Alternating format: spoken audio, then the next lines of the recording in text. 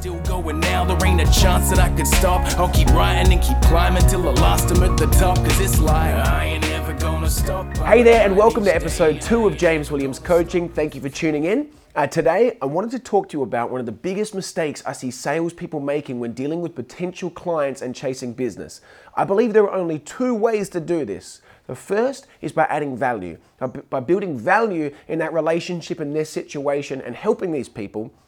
The other one, which unfortunately is the category that most salespeople fall into, is by pestering people, pestering their clients and actually damaging the relationship. So how do we focus on not pestering people? Well, stay away from the obvious things. You know, when we've been out to a potential meeting or an appraisal of some sort and we're following that business up, stay away from the obvious things like the phone calls to confirm if they've received things that you sent out to them, to see if they have any questions. And that's the sole reason for your phone call. I hate to break it to you, but they're probably thinking, hey, the post has been working for a long time. It's a proven method. Yes, I got it. Thanks for checking in. Or, you know, I did have your number saved in 3 locations plus 4 business cards you've sent me. I think I would have called you if I had any questions.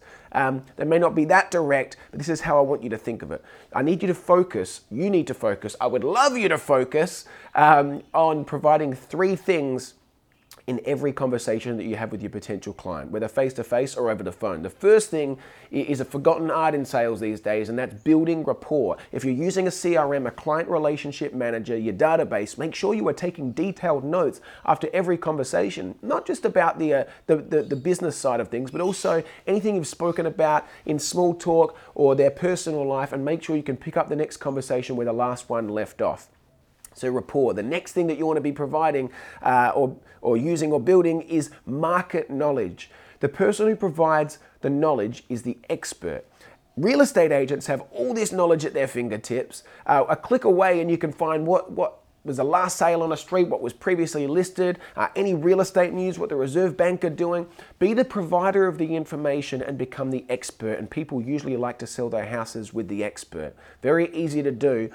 So what we've got, building rapport, we provide some market knowledge. Then the third thing that we focus on doing is providing personal value. Not just what was valuable to the last person that you spoke to, but what would be valuable to these people that you are speaking to now. Read through the notes, figure out what their situation is. Maybe they're doing renovations and they need some recommendations on tradespeople. Whatever it is, make sure it is genuinely helping them. Because if you can help your clients get to where they want to go, genuinely help them, provide them with market knowledge so you are seen as a local expert, plus you have a relationship with these people that you've been building through the rapport that you've been building in every single conversation, you are very, very likely to be in a position to be able to win that business.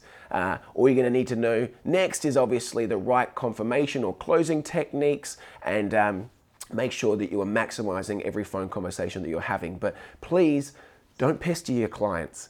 Most other salespeople will fall into this category. Your competitors are probably pestering them. So focus on building value, providing market knowledge, and building rapport, and I think your business may be in a much better position. Hopefully that's been helpful. Any questions, let me know.